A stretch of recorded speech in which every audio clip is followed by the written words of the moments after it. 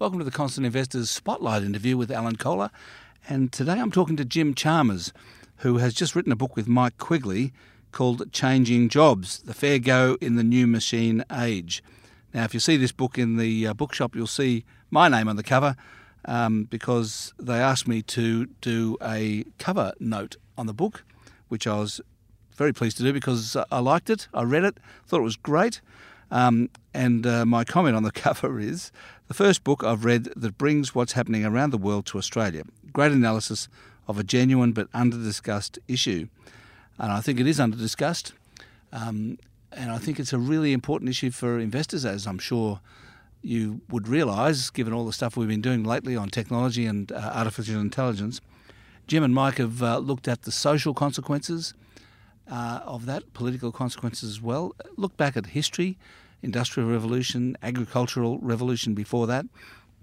And so I thought it'd be a good idea to just catch up with Jim at least to find out, to learn a bit more about the book and what's going on as a sort of a taste of what he and Mike have found and might encourage you to go and buy it.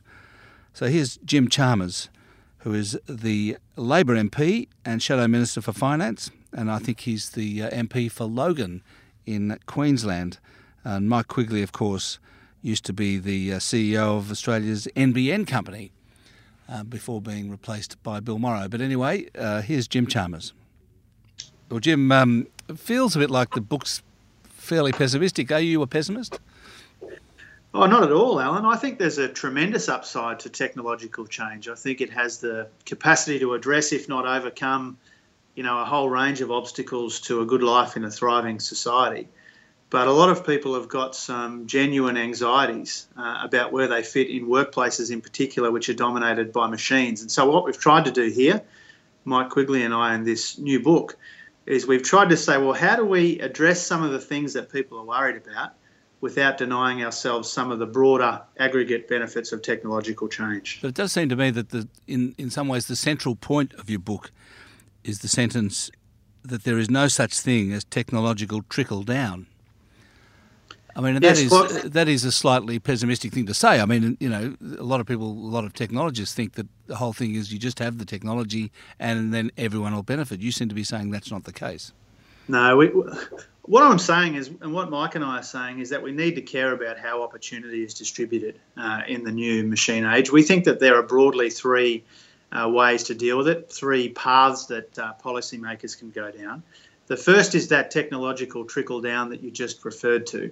And I think that's the sort of, Malcolm Turnbull approach to, these are exciting times and we just let it rip and the cards can fall where they may and we'll see how we go. We think that's not the right way to go. At the other extreme, we've got the sort of one nation end of things, which pretends, that we can hold back some of these changes, which is also unrealistic and ultimately undesirable. And so what we say in the book is that we can make some meaningful interventions when it comes to our schools and skills, when it comes to our social security system, industrial relations, and even in the way that we live our lives, so that we can make some of this technological change work for us and not against us. Well, you just in that answer, you introduced politics into it, and you don't do that in the book. The book is fairly apolitical, if I can put it that way. I mean, don't you think it's not a good idea? I mean, why would you say it's political? Oh, I don't think it is a political book. I think your assessment of it is. No, I'm saying it's not a political book. You just introduced politics into. Well, I just think that there are three schools of thought, and one, people can make their own assessment, but I think one is the sort of, populist protectionist end, which says that we can, prevent some of these changes happening. The other end is the kind of let it rip crowd. All I'm saying is that ours is sort of a third approach, which says that we can make some intelligent decisions now, which, just properly distribute opportunity in the new machine age and let people, and give people a chance to succeed. It is not a partisan book, you're quite right, but I think that there are those three schools of thought, and ours is the third one. You've done a fair bit of work on the lessons of the Industrial Revolution, and in fact all technological revolutions, including agriculture. What did you explain to us what you found? Yeah, I think this is really the sort of the seventh big revolution in our workplaces and in our society. You had the agricultural revolution the first time round, then the scientific, then the British agricultural, then the industrial revolution, which everybody knows a lot about. Then you had electrification, and then you had the digital revolution, or the computer revolution, which started, sort of around the middle of last century with the advent of transistors, and then you had the World Wide Web and all of that sort of thing. But I think this revolution is a bit different because those first six big changes did a lot to replace and replicate human effort, whereas this one, the machine age, this revolution that we are confronting now, does more to replace human traits, things like decision making and problem solving and learning and observation and all of those sorts of things which make us human.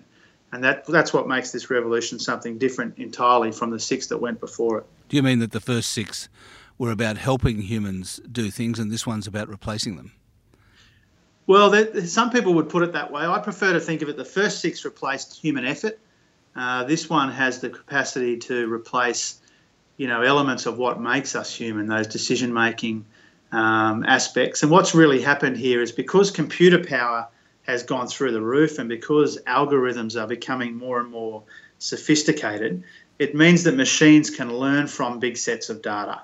And so they can continually improve with things like speech recognition or image recognition, even things like medical diagnoses, the sorts of things that we used to consider to be inherently human in the new machine age can be performed by artificial intelligence and robots.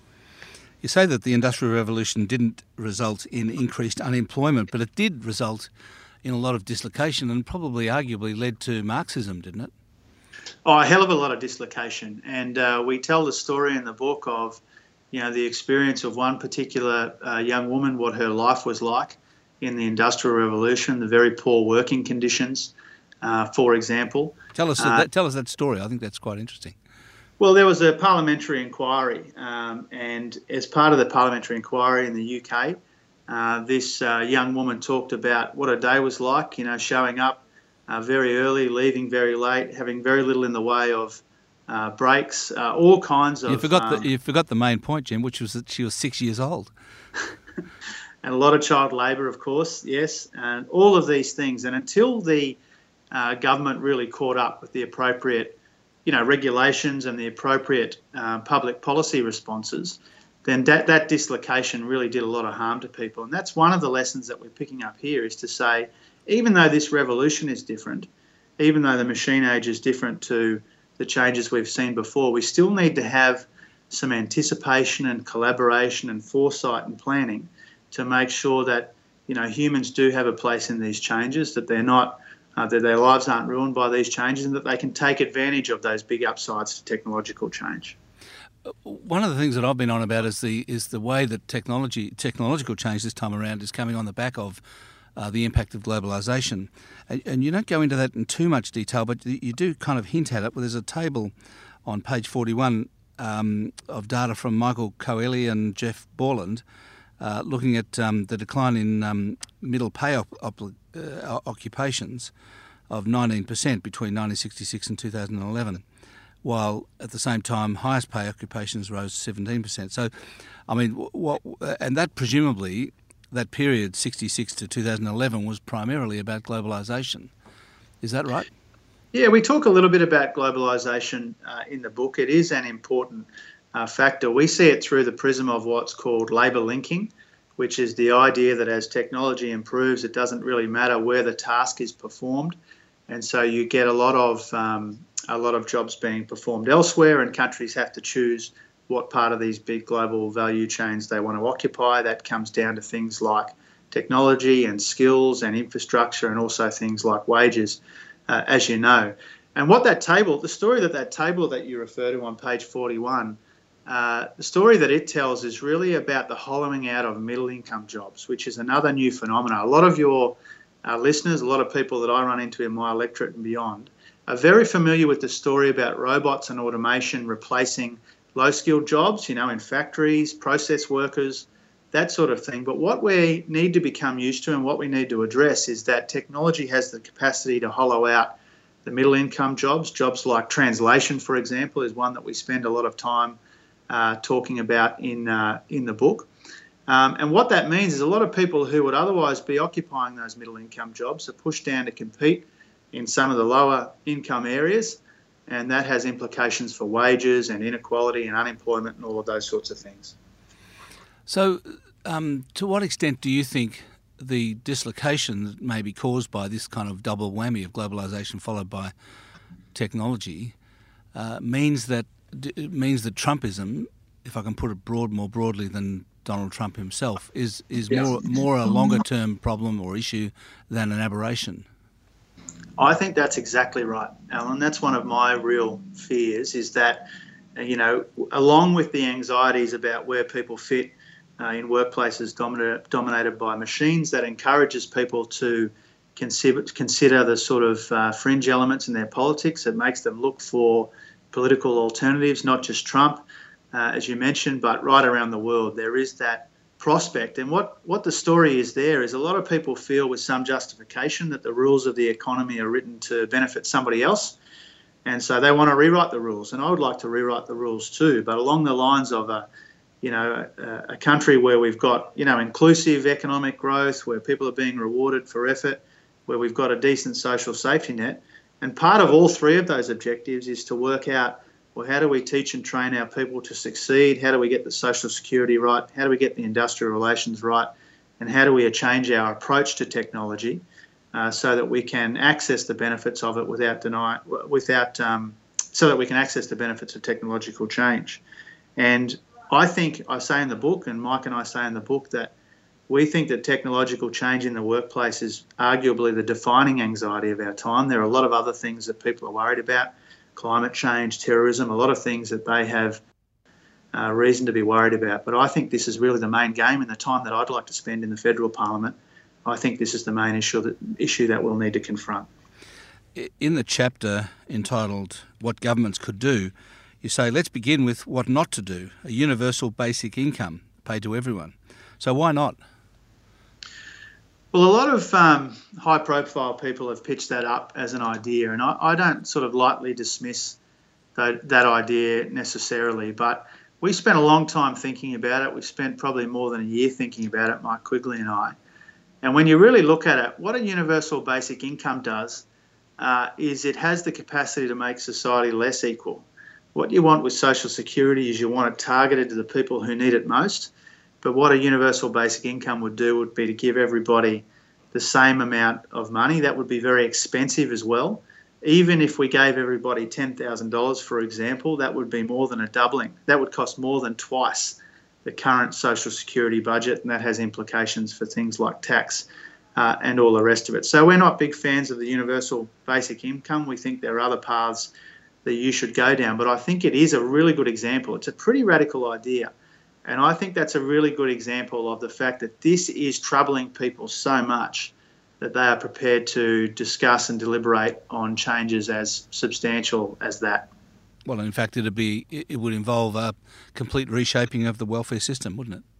Yeah, and we've got a really well-targeted social security system. I mean, the international institutions have said for some time about Australia, particularly, with the efforts that have been put into means testing over the last 10 or 12 years or so, that we've got a targeted social security system. That means we give ourselves every chance of providing support to people who need it most, whereas going down the path of a UBI would really unwind a lot of that good work, and it would give money to people who don't need it at all. And so for all of these reasons, we don't support it. There was we don't dismiss it, as I said, but it's not something that it's not one of our 33 recommendations in this book. You examine and talk about the tax the robots idea that a few people have put forward, including Robert Schiller. What's your view about that? Yeah, well, Robert Schiller, as you know, Alan, is a huge deal in the global economic community, and he has pitched up this idea of taxing capital differently, especially taxing robots, and then using that money for training. And that's a pretty powerful idea in one sense, and others like Bill Gates have also backed that idea. We're not quite ready to recommend that in the book. We discuss it. we say that there's a lot going on in the international conversation about taxing robots that we should be a part of, but we don't think there's sufficient rigour or detail around that idea yet to pick it up off the shelf and implement it in Australia. So you've got you're proposing 3 improvements to Australian social security. Can you just run us through what you're suggesting? Yeah, well, we think that technology has the capacity to do some real good when it comes to social security and sort of more broadly social services. We've got all of this data which, we want to use the data in the social security system for good, not evil. We want to use it as a way of, better targeting and assisting people, not just using it for, punitive interventions. That's one thing. Another thing is there's a lot of Australians with a disability who would like to work more, but whose disability prevents them from doing so. And so there are technological avenues open to them to augment their work and to make that work possible. We also need to think differently about a term you'd be familiar with, which has popped its head up over the years, which is reciprocal obligation. And I think too often that's been narrowed down to a focus on work for the dole, but I think we could broaden that out, particularly for older displaced workers in things like mentoring and volunteering. We need to rethink that. But the big thing is, because people can anticipate having more and more transitions between jobs, their jobs will turn over more frequently. If you graduate from year 12 at the moment, you can anticipate having something like 17 different employers in your life, 5 different careers, an average of just over 3 years per job. And so we need to care about those transitions between work, and that means things like income smoothing, things like wage insurance, other ways that we can smooth people's incomes out to allow for the bumpy incomes they get in a more volatile jobs market. Now, obviously your focus is on social and workplace changes and economic changes, but our audience and the constant investor is investors. Yeah. Have you given much thought to how best investors should approach this? Well, I think the best thing for investors and also, CEOs and senior managers of businesses around the country is think about where do we fit in this global economy dominated by machines. And our big chance there really is to get our skills base up to scratch. That means, appreciating that we can't just do one bit of training or learning at the end of high school and hope that sustains us for the next 40 years of one career. And the Singaporeans have got a really good initiative called Skills Future, which tries to say to business and to investors, let's reward the workers who want to constantly retrain, not as some kind of triage when people lose their job and are on the, temporarily on the scrap heap, but to try and work out how do we make training a constant part of people's work week? How do we make it ongoing and habitual and granular and industry-led? And I think whether you're an investor or an industry leader, we've all got an interest in getting that right. So one of the main focuses really of the policy proposals is around how we teach and train people for the future. And what about artificial intelligence? What do you and Mike think the implications of that are for the corporate world? Well, I think the main thing for the corporate world is, the way that we can interpret data and recognise patterns, not just in the sort of narrow approach to things like trading, but right across the spectrum. We can identify and understand and analyse big trends in industry, which we couldn't necessarily do before because artificial intelligence has the capacity to learn from what's gone before and to learn from new inputs and new data. So it's pretty exciting, I think, from an investor point of view and from a corporate point of view, the sorts of things which are possible, which we may not have thought of 10 and 20 and 30 years ago. Have you come out of this process, writing the book, with some clear ideas about what you want to do with your own money? Well, I'm a pretty passive investor, as you'd appreciate. Being in the Parliament, we have a pretty hands-off approach to how our money is managed for obvious reasons. We don't want to get caught up in any kind of conflicts. But I think what it has helped me appreciate really are the big trends coming at us down the pipeline and what they mean for government policy above all, rather than individual investment strategy.